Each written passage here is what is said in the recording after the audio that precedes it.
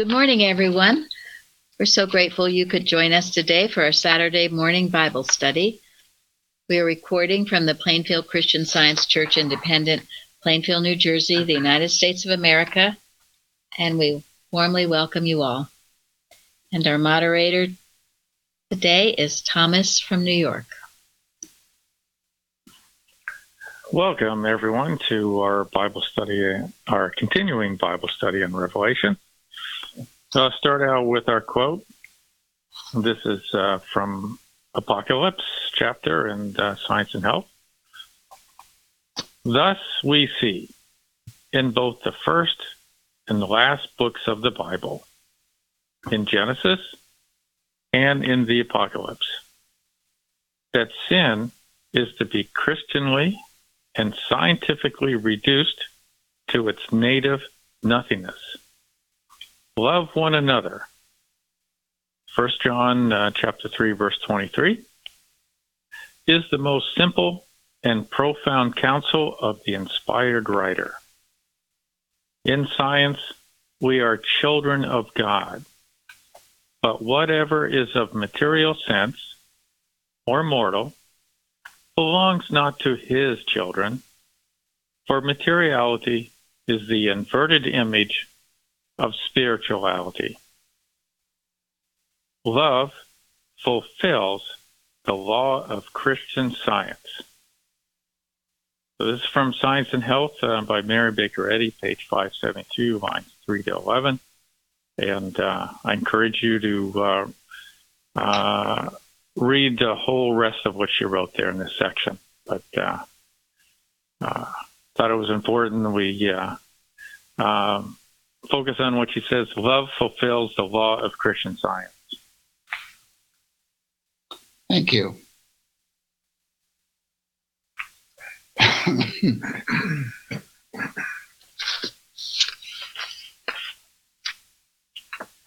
And how do we love?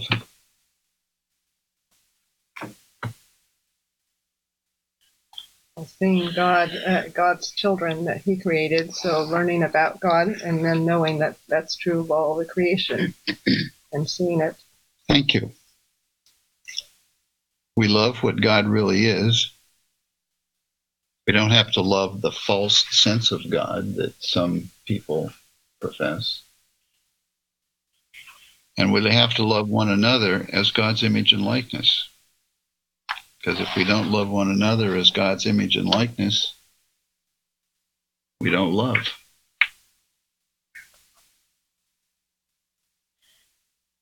And it is love that will keep us from becoming what happened to Sardis, which was one of my commentaries, the church of the zombies, the dead church. And it is, when Gary asked the question, it is divine love, not human love. So evidently they were doing a lot of things humanly. Right. I once thought when I was part of the organization, I was on various committees and everything, it can lead to self-satisfaction. And you think you're doing something when you're not really doing much of anything. Running around smartly. Accomplishing nothing. And I had no idea. I thought, well, it made me feel good. I was on all these committees and all of that kind of thing. So I was a good little Christian Scientist, but I didn't know the first thing about Christian Science or what that really meant. So love is the liberator. Love is the key, but it's a love that's on fire, not that's dead. Carrie sent me something. It's on our website, and it relates indirectly to all this. Actually, very directly, but it's from Essays and Other Footprints, the Red Book, in the repaid pages, and it is what Mrs. Eddy says about Revelation 20, 1-6. The first verses 1 and 2. Science and Health is the angel sent down from heaven. You got that? Yeah. Malicious animal magnetism is the bottomless pit.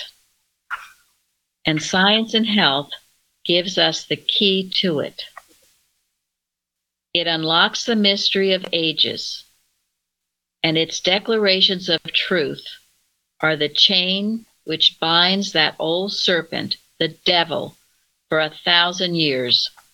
That is, it reduces sin, sickness, and death to a unit of nothingness. Verse 3, unity of good. Unity of good is the seal that was put upon the devil and Satan, for its teachings make it impossible for him to no longer deceive the nations.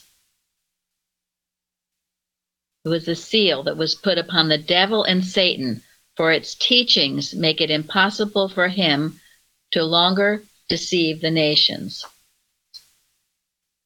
Verses 4 to 6.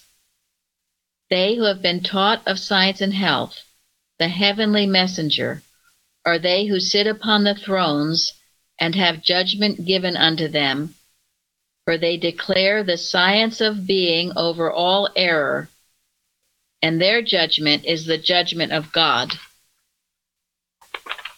Then the good, that is the reflection of God, is separated from the good, that is only a false belief or the error, which has upon it the mark of the beast. Difference between the divine good and the human good, which is false belief. It is confusing many people these days. We must be clear on this. And then she continues, then the true reflection of God good reigns with those who sit upon the thrones, overcoming the unit of error. They who are thus taught reign with the Christ, whose second appearance is the first resurrection. What is the second appearance of Christ? Science and health. Science and health. I can't overemphasize the importance that we know our textbook and prose works. I talked to a dear lady recently, originally from Ireland, now living in New York, but she said she'd been listening to all these roundtables and things, and she said she had to admit she might have read Science and Health once briefly or quickly, but didn't know anything about prose works. We have no arsenal, we have no strength, we have nothing if we don't know our textbook. It's a cat without claws, as they say. We must know our textbook. We must declare our textbook. Look at what she's saying it does. It's going to chain the old serpent, the devil, and it reduces sin, sickness, and death to a unit of nothingness. Unity of good. Puts the seal that was upon the devil and Satan, for its teachings make it impossible for him to deceive the nations. This is the answer. We have it. We're sitting on it. And if you don't do it, we are a dead church, and we do not love.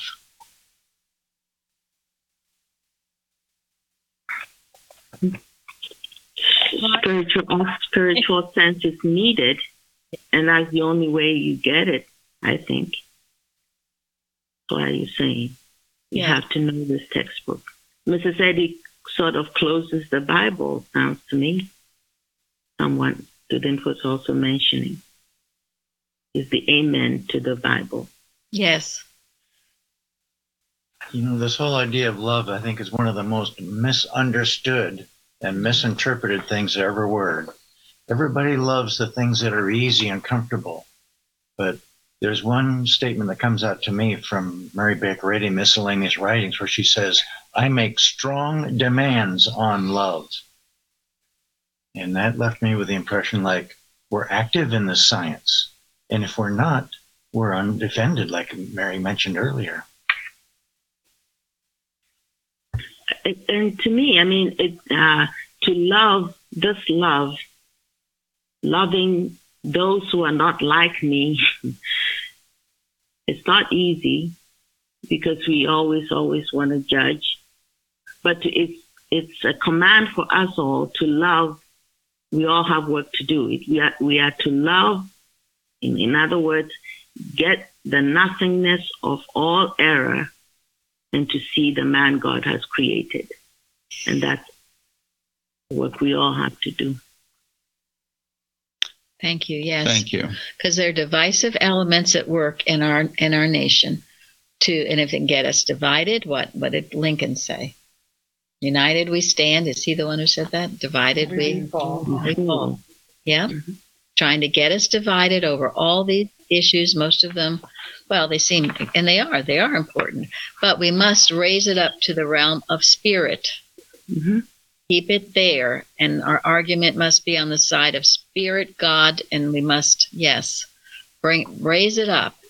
It's God's government. It's all about God, not about human this and that. Most of these issues that are so divisive are very human. They're based on you're born into matter, you're going to die out of it. It's all about our human, what sex we are, what color we are, if we're going to do this or that. It's all based on human stuff. Got to get above all that. And every year they find new ways to divide. Yeah, every year there's something new. Mm-hmm. Mm-hmm. But our example in this, and the example that I keep foremost when I need it, is Jesus on the cross. And what could be more divisive than that? What was his comment? Forgive them. Declaration. Forgive them, for they know not what they do. Yes. Thank you. He loved even his enemies because he had no enemies. Beautiful. I mean, And that is our example. It is. And he did not get involved with the Roman Empire. He said, leave to Caesar the things that are Caesar's. Mm-hmm. And so we do get upset over things we're reading or seeing in the news. How do we get to it? By declaring Science and Health, by reading Science and Health, by getting back to her textbook. She said it would do the work. That quote Florence found a long time ago. What was it, in the Green Book? Red Book, page 20 or 80. Mm-hmm. Okay, that I don't care what love has done to me. That one. Okay. Yes, that one. I was thinking. I think you're talking about the one she told Annie not about. When that time comes, Science and Health is the answer. Is that it? One? Yes, not the That's bill. in the Green Book. That's in the Green Book. Yeah. When materia medica has become so large that healing in Christian Science seems almost impossible. Because it's never impossible. It's never, ever impossible. The mesmerism seems so great, and the turning to materia medicine seems so great. That's when you get the textbook out and let it do its work. This is what she's saying here. What do people sometimes say about our textbook? Oh, I don't understand it. It's so boring. It's written in old language. And to that we say, bourgeois. Where's your bell? My bell. I didn't bring my bell. I forgot my bike bell. I'll add it in afterwards. My bike bell, my sensors. I think also one way we all, I guess people get caught up is this sense of, I understand it intellectually, but I don't understand it. I mean, you get that a lot. What does that mean? God is telling you something. Maybe if we come to it with, I will listen to God's instruction of what I have to know from this book, maybe that will be better than starting off with, I understand it intellectually, but I don't understand. Well, I mean, it's been declared, it's for practice. So somehow God will lead you as to how to use it. Must be practiced. You can't understand it unless you practice it. And people who say that, what does it say about them? People who say that. Intellectual. Right? It also says that they don't love. Yeah. Because what does Mrs. Eddy says? She says the letter of science is plentifully available. Understood by the child. But the heart and soul is not. But the spirit of the science is not. And then she goes on to say that the heart and soul of Christian Science is what? Love. Love. Love. Love. So the textbook must be studied, but you have to love the truth so much that you want to know and live what you read. If you don't love the truth, if you don't love mankind, then the words are just words. There's only so many days of opposition you'll face before you'll put it down. Mm. So yes, Maybe I feel maybe the word love itself may be confusing, but if you love something, you honor them, you respect, and you serve it. So am I doing those? Am I loving God this way? Do I honor him? Do I respect him? Do I come with reverence to what he's saying I should do? Mm-hmm. I think if we want to then practice that. yeah. The problem with reading it intellectually is that you approach that book with your mind already filled with what you think you know, and you're going to start analyzing and be critical. However, on the other hand, if you pick up the book, but before you open it, you say, God, I know that I need to hear what you have to tell me. And in that receptive state, you'll read the words and get the message. And that's the vital part of it all. Yeah. Sounds like the first beatitude, doesn't it? Yeah. Blessed are the poor in spirit. Well, we should probably go on, or we'll spend the whole time on this. Good. I just wanted to say one thing in the quote. When he read it, it put it a different way for me. And whatever is of material sense or mortal belongs not to his children.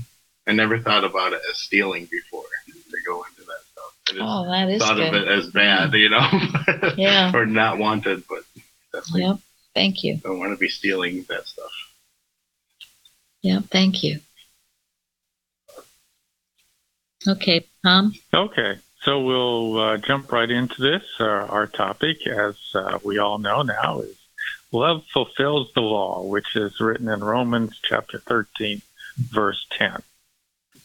And our first question on blessings, which Thomason listed out for us. So the next one on the list is from Revelations chapter 20, verse 6. Blessed and holy is he that hath part in the first resurrection. On such the second death hath no power, but they shall be priests of God and of Christ, and shall reign with him 1,000 years.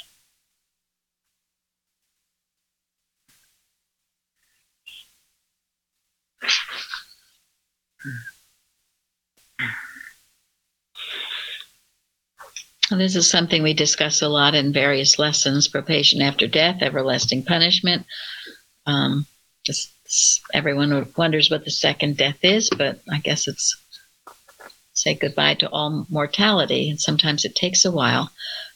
But I do think what I read from that repaid pages, Mrs. Eddy, they who have been taught of science and health, the heavenly messenger.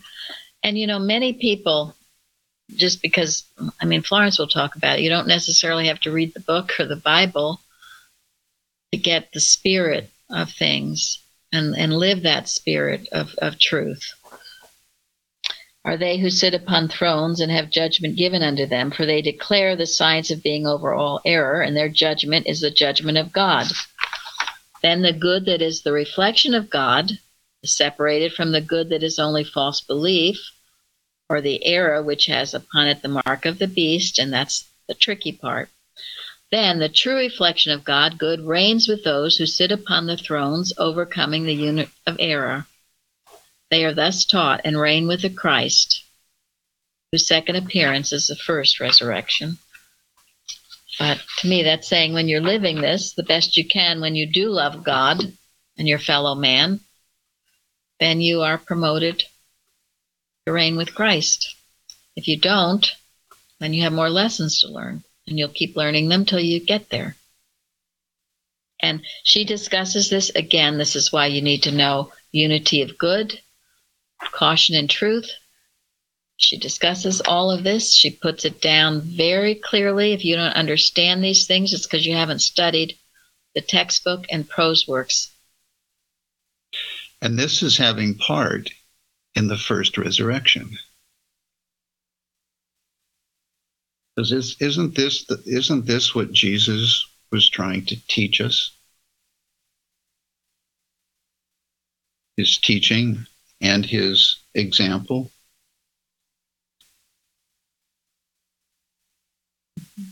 And he went on to say that, I have many more things to tell you, but you can't bear them now. But the Comforter,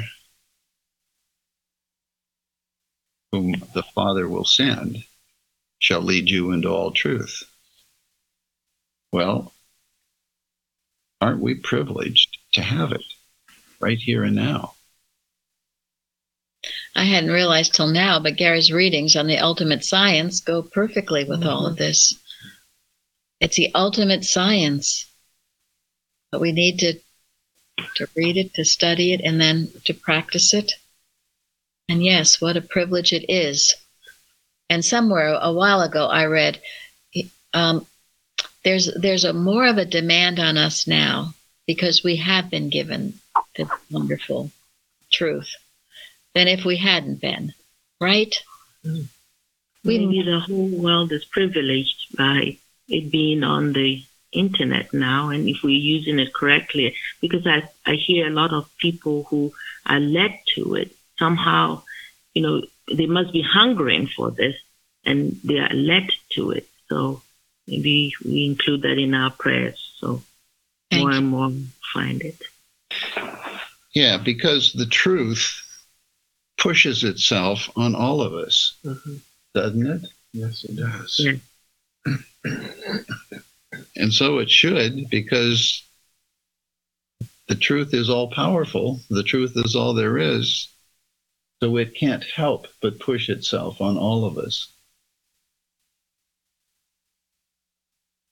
So we don't need to advertise our website.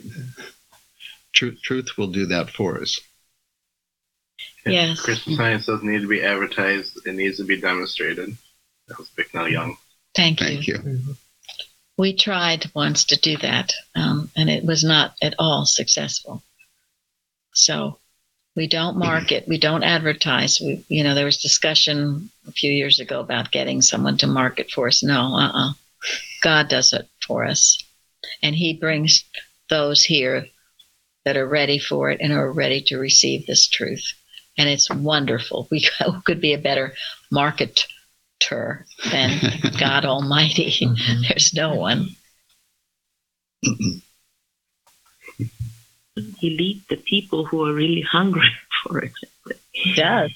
He does. It's amazing. I think we've said it before. God knows your heart. Well, God knows the heart of each one. And he's the one who is all intelligence. So he knows who and how and what to send his message out so that it reaches the heart. Thank you. One of the things that I thought about with this blessing was that from some of the stuff I've read, people look at this and they see about reigning for 1,000 years and et cetera, and that they use this to build out some, prediction of all these very specific human events. So think about that. So they take this and they start talking about human events, when this is going to happen and all that sort of stuff, okay? And we want to look at this spiritually, and I think we can go back to the quote for this because it talks about materiality is the inverted image of spirituality. So in some sense, that's why I sort of struggle with this blessing. But you step back and kind of like discord all this prediction of human events and say, well, what is this telling me? So that's sort of my thought about this blessing, because I think it was a little difficult to figure out what to do with this, and that was my conclusion. Was focusing too much on predicting human events. Well, and Jesus talked to his disciples about that too. When the disciples asked him, when he was telling them about the latter days, and they asked him, well, when is this going to happen? And his answer was, well, no person knows. Only God knows. Yeah. So to try to predict human events, Yeah. I mean, unless God tells you that something's going to happen, there's no way. And that's your spiritual intuition. Do you remember that quote you had about prophecy from Mrs. Eddy? I didn't bring it. I didn't think to bring it. I'll try to bring it tomorrow, maybe. I'll try to think on it. But I did want to say we watched that Times of Deception, that second part of the churches, the 7 churches of Revelation. And there was a commentary at the end, and in it, one of the guys was saying that there's 4 different ways to interpret Revelation: materially, spiritually, I think one was prophetically, and then the last one was, like a futurism or something like that. And for some reason, he didn't pick spiritually, which I think is very indicated a lot. I know it's a spiritual, and I have thought too. I've said this before. It seems like every generation has their own latter days to deal with.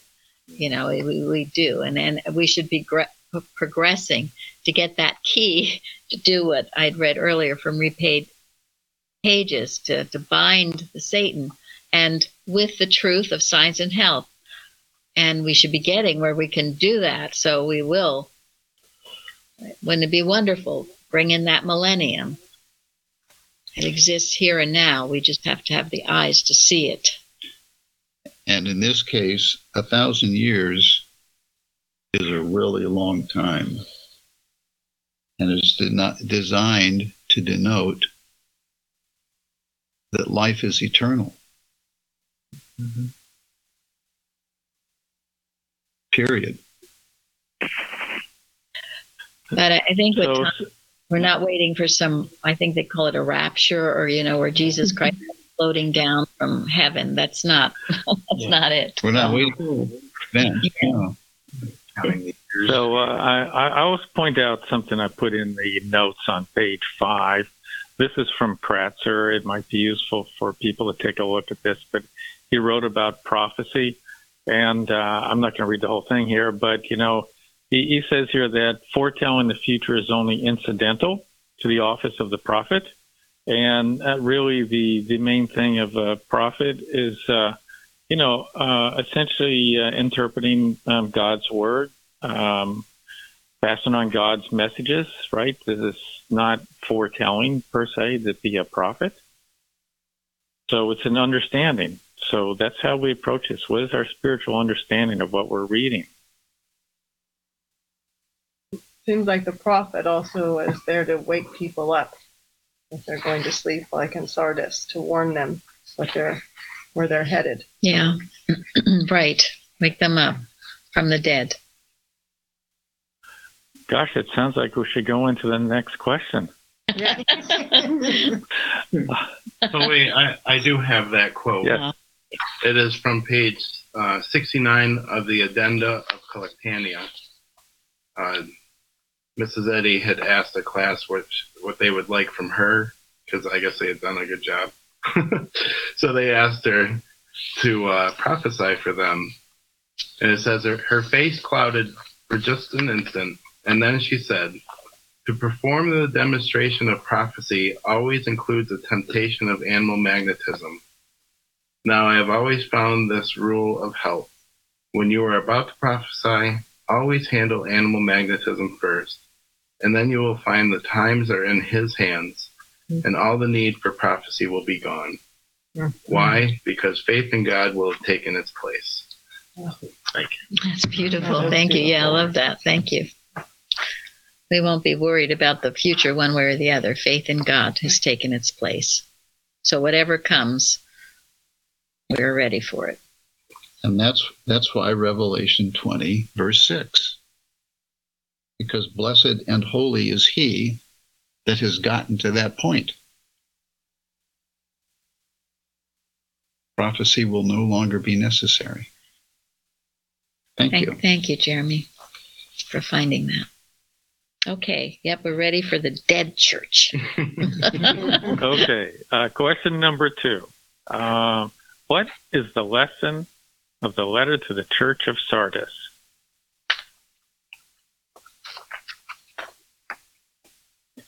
A lot of lessons. Yeah, a lot of lessons.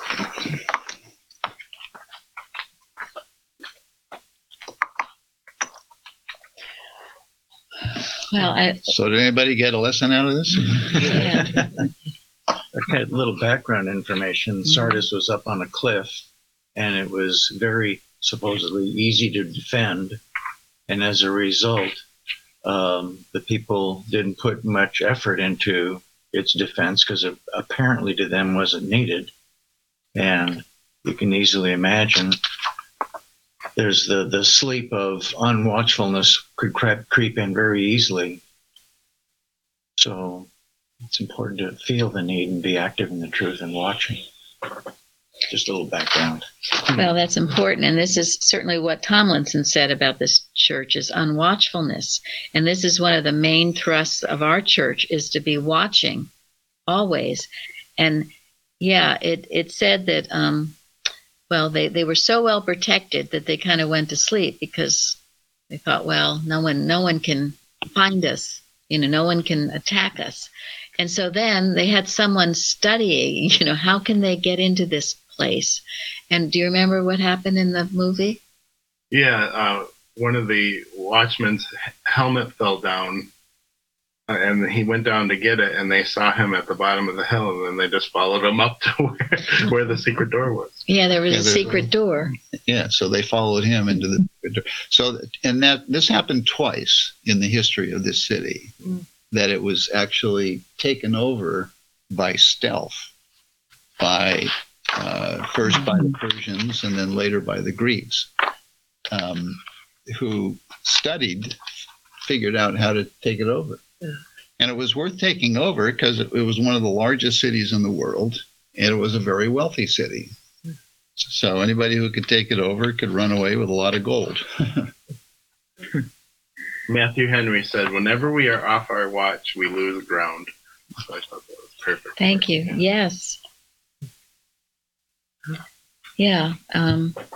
So we learned the hard way, but sometimes that's the only way, that Mrs. Eddy insisted that all Christian Scientists watch. And when we were under attack by the dead church in Boston, when we were under attack, we started watching, not knowing that Mrs. Eddy had insisted that people watch. And we continued to watch. Whereas a lot of people in the organization never heard of watching. Oh, and that's still true. That's still true. So I got to say that too. That is so true. They don't teach you anything about watching. It's a total mystery. You got to come to Plainfield to learn about watching, right? Yeah. Word is never mentioned. I never heard anything about watch. No, and that's because they suppress all the books that tell you. Now, isn't that convenient for error? Ha ha ha ha! You can't find anything out about how to watch because I have all the books up in the archive. I mean, come on. That's so ridiculous. So we put those books out, and you out there, you circulate them, you read them, you give them to your friends, or talk it up. The more watching, the better. And if anybody tries to do a negative watch, well, that we know will fail because it's godless. In World War II, this is a quote from Winston Churchill. He said, "I must drop one word of caution, for next to cowardice and treachery, overconfidence leading to neglect and slothfulness is the worst of wartime crimes." you see, in many respects, America. We've been so steeped in materiality and overconfident, and nothing can ever happen to us. Well, guess what? Yes. So this is the huge importance of watching. And I want to read to you some things from Spiritual Footsteps. First, Mary Baker Eddy, or Spiritual Footsteps by Gilbert Carpenter. Chapter 21, which is one of my very favorite chapters because it tells about the importance of watching in Mrs. Eddy's household. And all of you should read this chapter and, as much as possible, emulate what she did in her home. The morning watch hour was from 9 to 10, when each student returned to his or her room to do the mental work to destroy fear and to recognize the presence and power of God as supreme in the home, as well as the whole universe. This work did not vary from day to day, except where special instructions were given to us. And then it talks about, the other watches. There was that morning watch, then there was a general watch hour from 3 to 4, and then at 8 was when she went out to the porch and sat on the swing until 9, and that was when Carpenter, if he would go out there to say goodnight to her, what did he feel? Oh, her presence. He just could feel that. He cried even sometimes.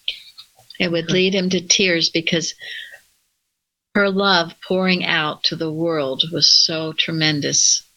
My goodness, what a blessing we had when she was here doing this. And I know that she still is.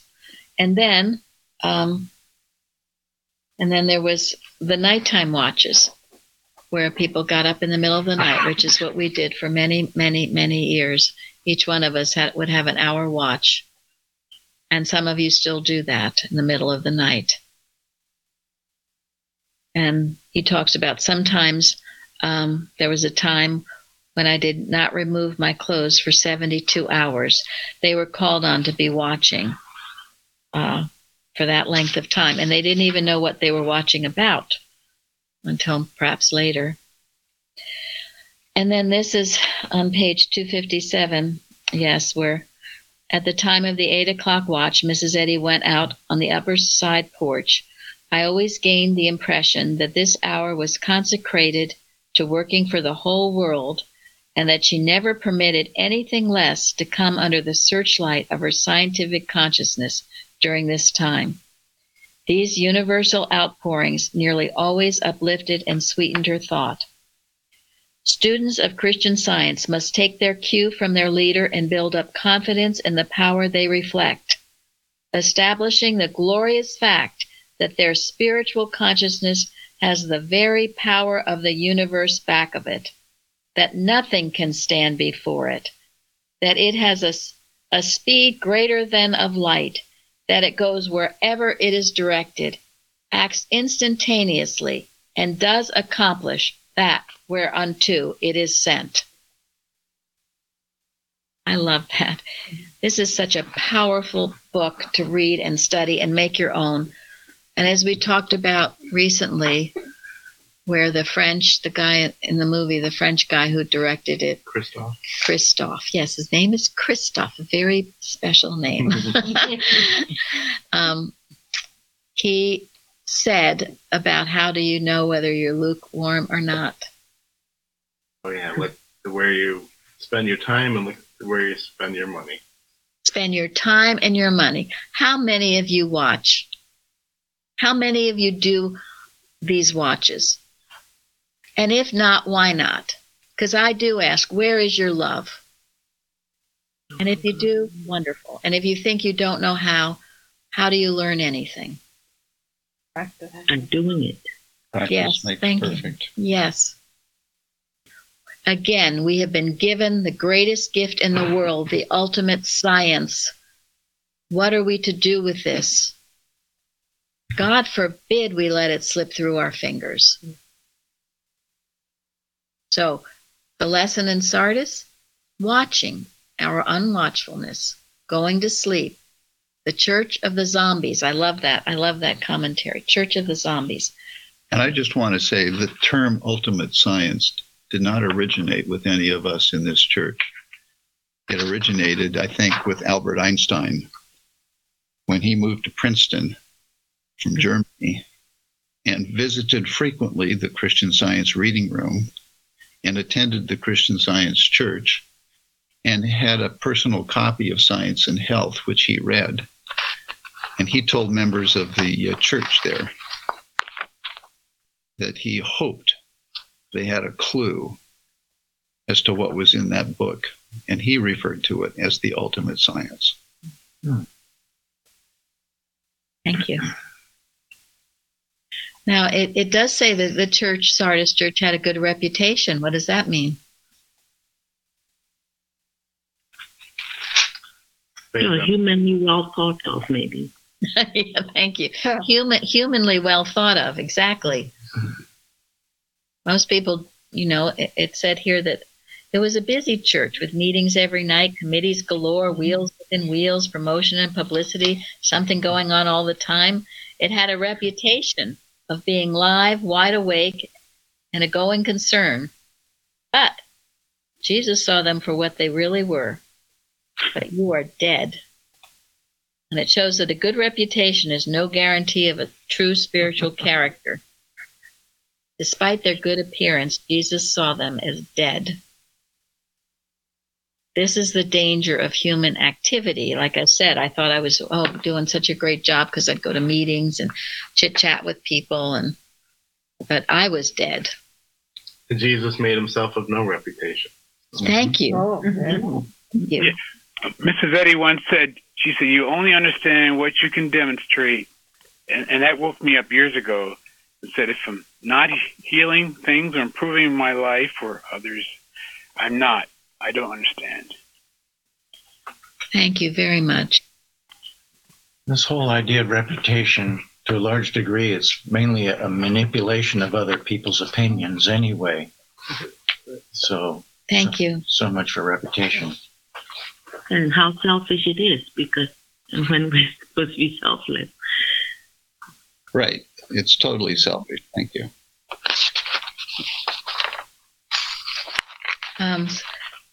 This was a quote that Sardis was a perfect, then after this, when it became dead, a perfect model of inoffensive Christianity. It got to the point where Era left it alone. Right? It left it entirely alone. And why was that?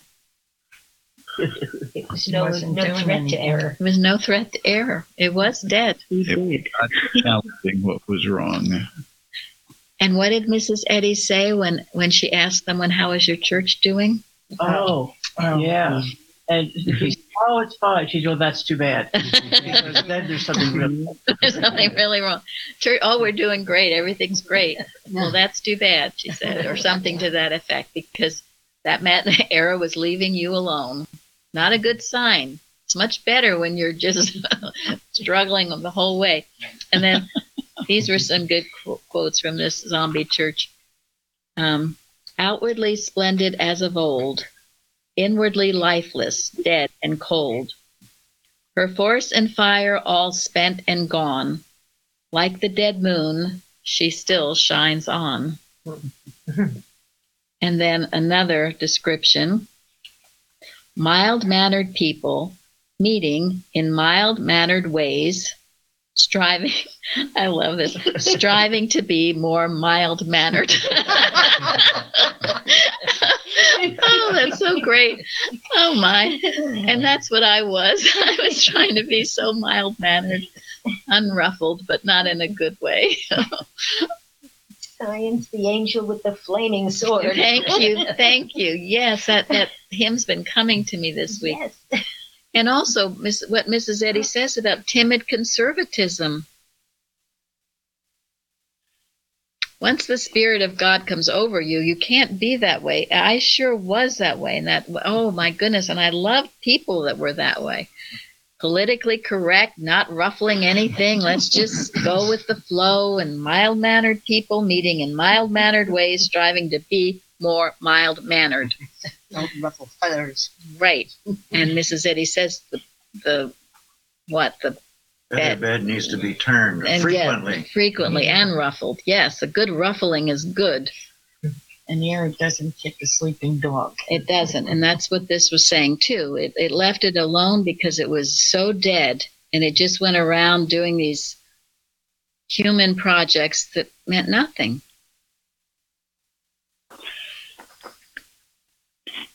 Jesus' example, though, is so beautiful to me because he was peaceful. He was so spiritually peaceful, and made sure he was doing what God wants him to do, that he did rebuke when it was necessary, but otherwise this is steadiness, a calmness that he walked with and compassion and love.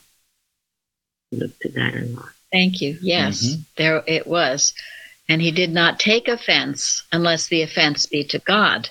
And then he sprung into action, as that Mrs. Eddy's article, Taking Offense. That's why he threw the money changers out of the temple. And my gosh, he could give, Mrs. Eddy said his rebuke was fearful. It has to be the right combination. This isn't about going around being agitated and beating everybody up that you see. No, that would be a total misinterpretation of what was said. That's totally wrong. And he gave his fiercest rebukes to self-righteousness, the self-love, self-justification, all the selves that were a selfhood apart from God. So this gets me to another lesson that I thought, if we can move a little bit to a different level here or whatever. One of the lessons I got was we need to remember who and what the head of the church is.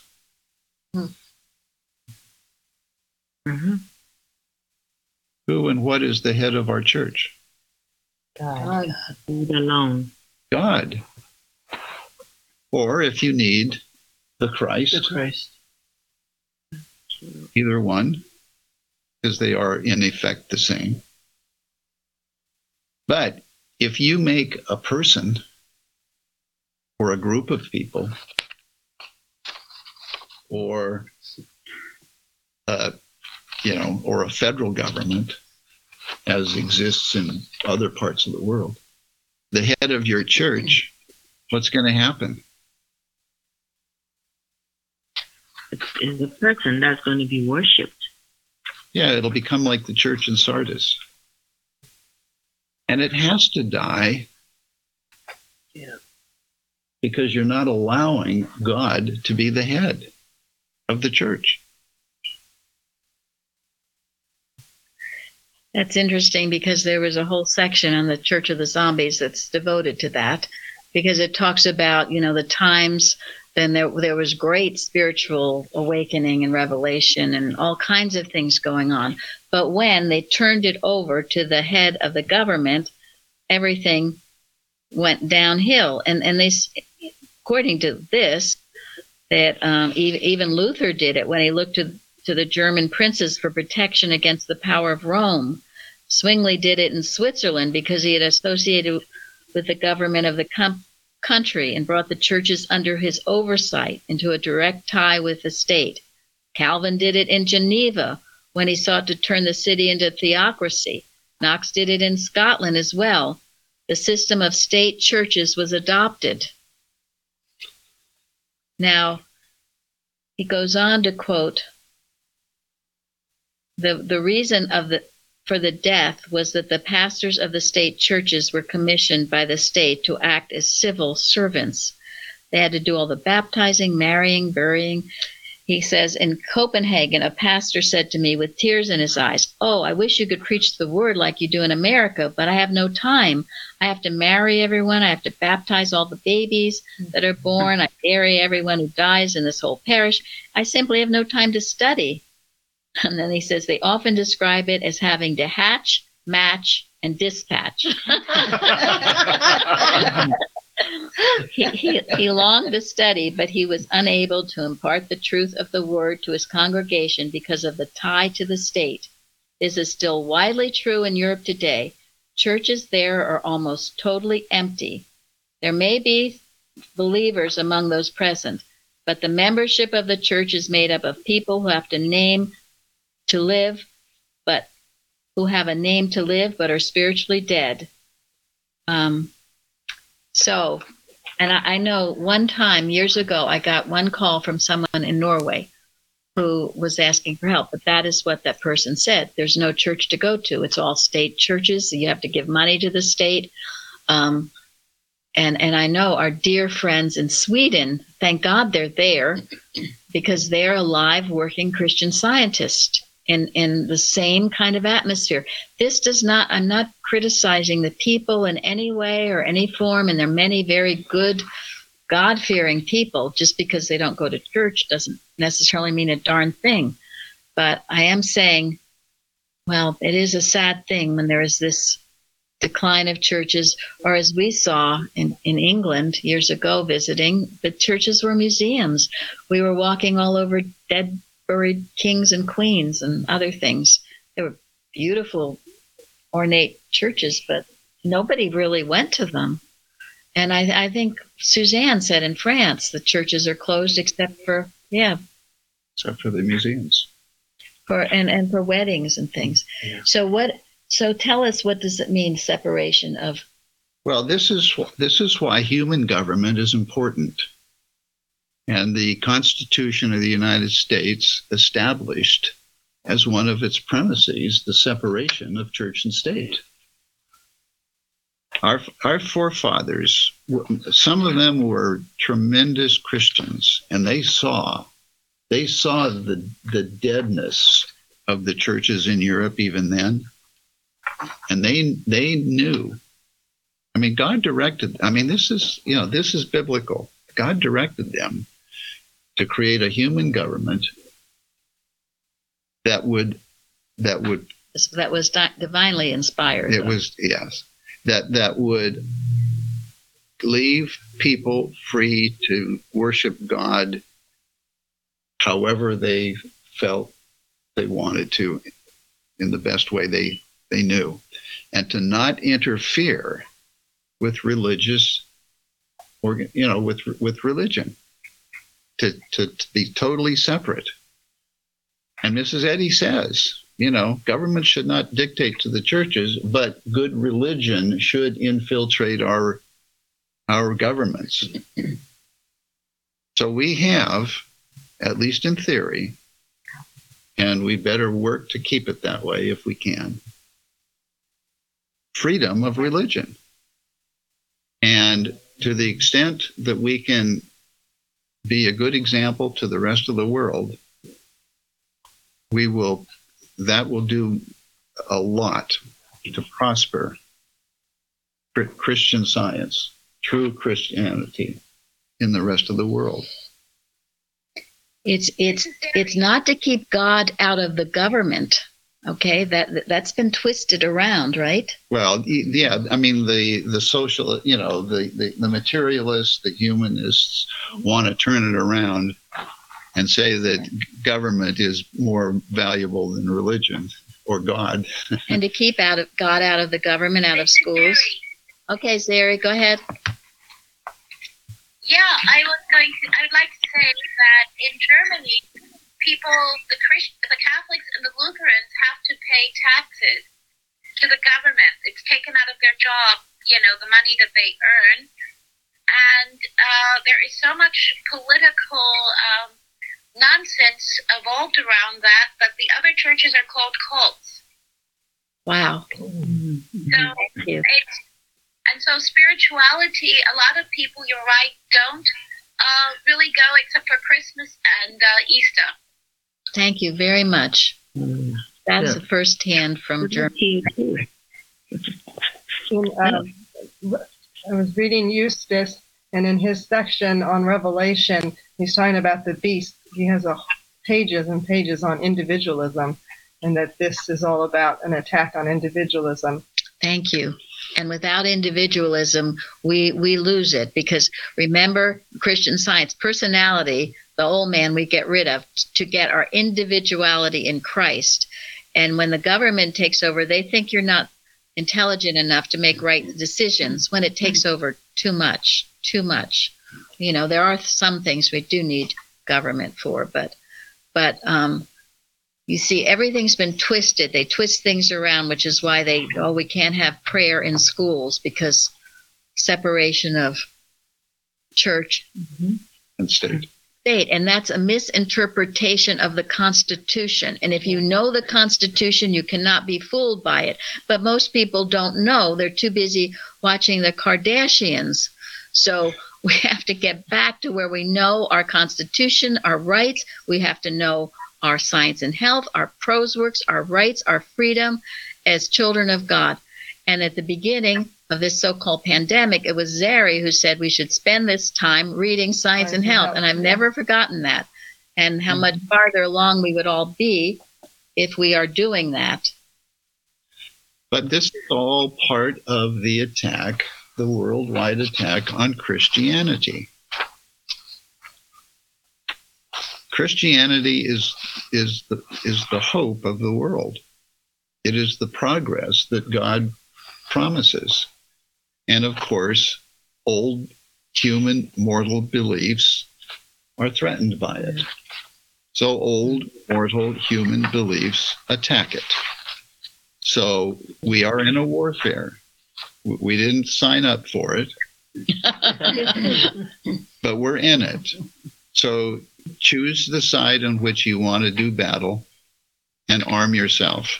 And you arm yourself by studying the Christian Science textbook, by studying prose works, by doing a watch at least once every day, if not 2 or 3 times a day.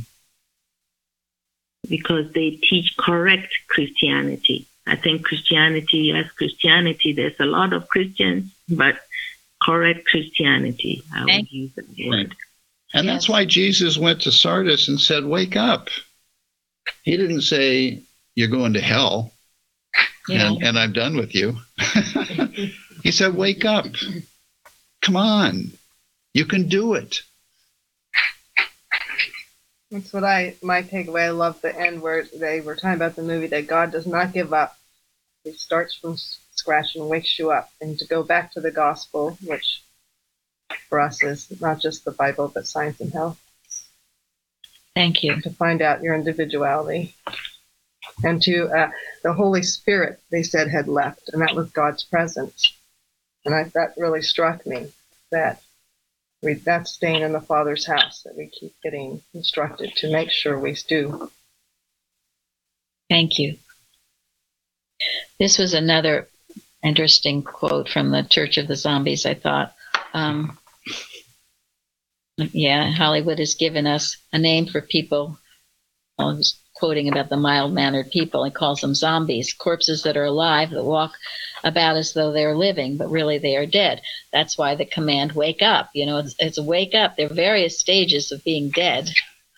And then this quote, many Christians are really Christaholics and not disciples at all. Right. Disciples are cross-bearers. They seek Christ. Christaholics seek happiness.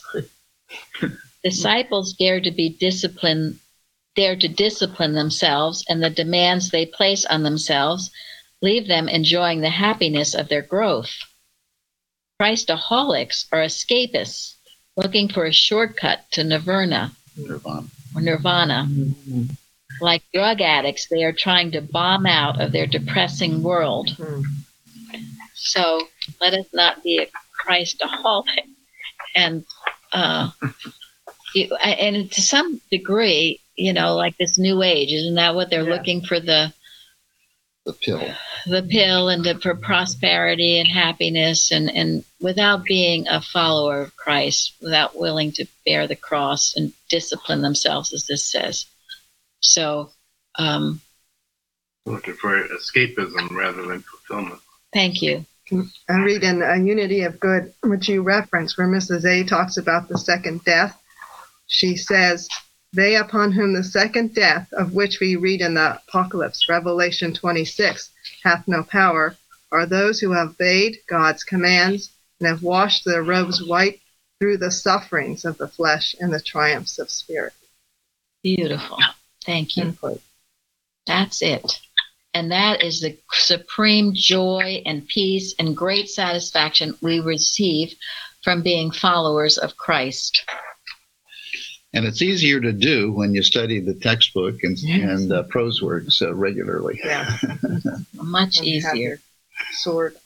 And it's a lot easier to do when you're here and you're taking part in everything that the church does. That's right. You don't feel like you're alone in it. So. Thank you. Yeah, that's the whole purpose of a church. There is a reason for it, and it is right. Our camaraderie, our brotherhood, our sisterhood. It's loving each other, watching each other's backs. Unity, and making sure we're following things and not going off track. And I'm always grateful when people tell me when I am, because it's helpful. So we strive to keep God as the head of this church. And I'm sure that that's why God blessed us by having us excommunicated from the organization. And people who are ready to do the work find us. And we're so grateful for all of you who do. Because we're having a great time. We really are. We feel very fulfilled. Yeah, Florence and I are always talking about how the week has gone so fast. So busy. the whole year, no time. So. Right. I know. I look today, May 14th.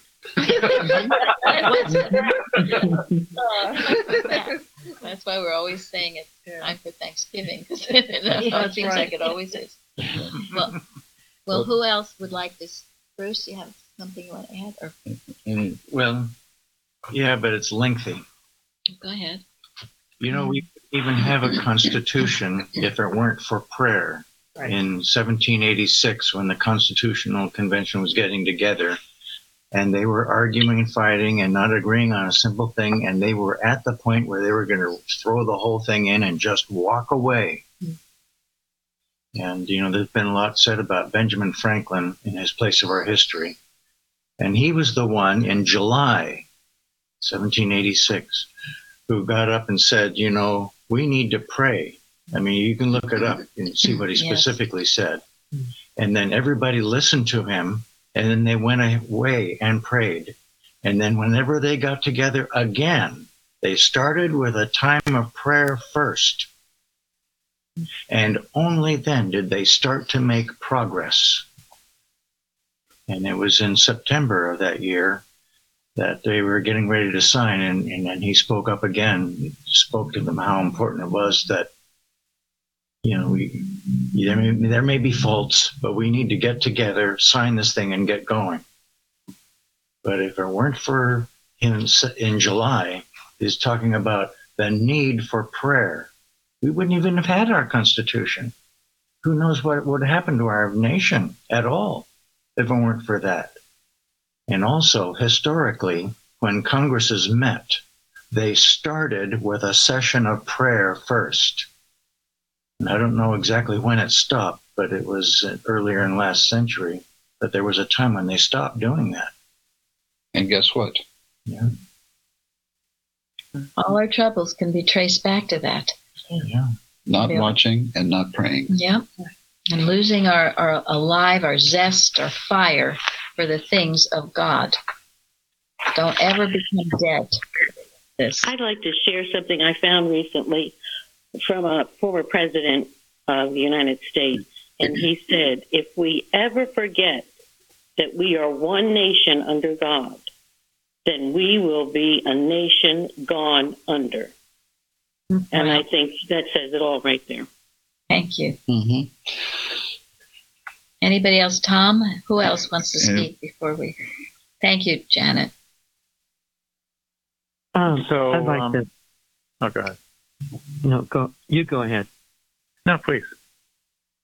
Well, when I first saw this about not watching, the first thought that came to mind was if we're not looking where we're going, we are going to be falling off a cliff. And that's kind of what happens to people. They get into their own little world, not God. They get into their own little bubble, and off they go, falling off cliffs. And thank you. And you see how the enemy had been watching to see a way they could get in. And that Mrs. Eddy's address, July address, she says that. How come we're not awake and working? The enemy is ever present, right? Working day and night. Working day and night. Yeah, the enemy's working day and night. You can count on that. So if you're not watching, you're basically letting the enemy in. Yeah. And it is, enemy is suppositional, we know, but in belief there does seem to be one, and we're in a war, and our swords must be up until we prove the final and absolute state of man, which is perfection. Bruce? And she gave that address on the 4th of July at a time when everybody was celebrating and happy our independence. And then she obviously felt the absence of watching in this celebration, so to speak. Thank you. It's like, come on, people, get back down to earth again. The enemy's working day and night. You're happy to have your independence? Okay. But have you any idea what it took to get it in the first place, and how quickly it would slip away if we did not watch? Tom or anyone else? Well, I wanted to say for our next Bible study, so when the questions get posted, you'll see what we're going to be discussing and what parts of the book of Revelation to read. Of course, we'll do that. And as listed in our the Bible study notes, we've got a lot of resources. We have from Kratzer and Tomlinson and Hoyt to read. It's a lot of material, so just pick and choose whatever seems to interest you. Tomlinson has a nice summary for each section, so that's always good to look at. And then the main reason I'm talking about preparing for the next Bible study is to remind people that Linda posts notes from the discussion. So go back to the prior Bible study or the one before that and read through those notes. You'll learn a lot from them. There's a tremendous amount of information there. So let's not forget that. So I only mention this because since they're in the archives, we might not think to go back and look at it, but go to the archives, look at the notes, and pick something that interests you. Thank you. Well, thank you, Tom. Yeah. Thank you, everybody. Yeah, thank you so much. Thank you, everyone. thank you. Thank you. Thank you.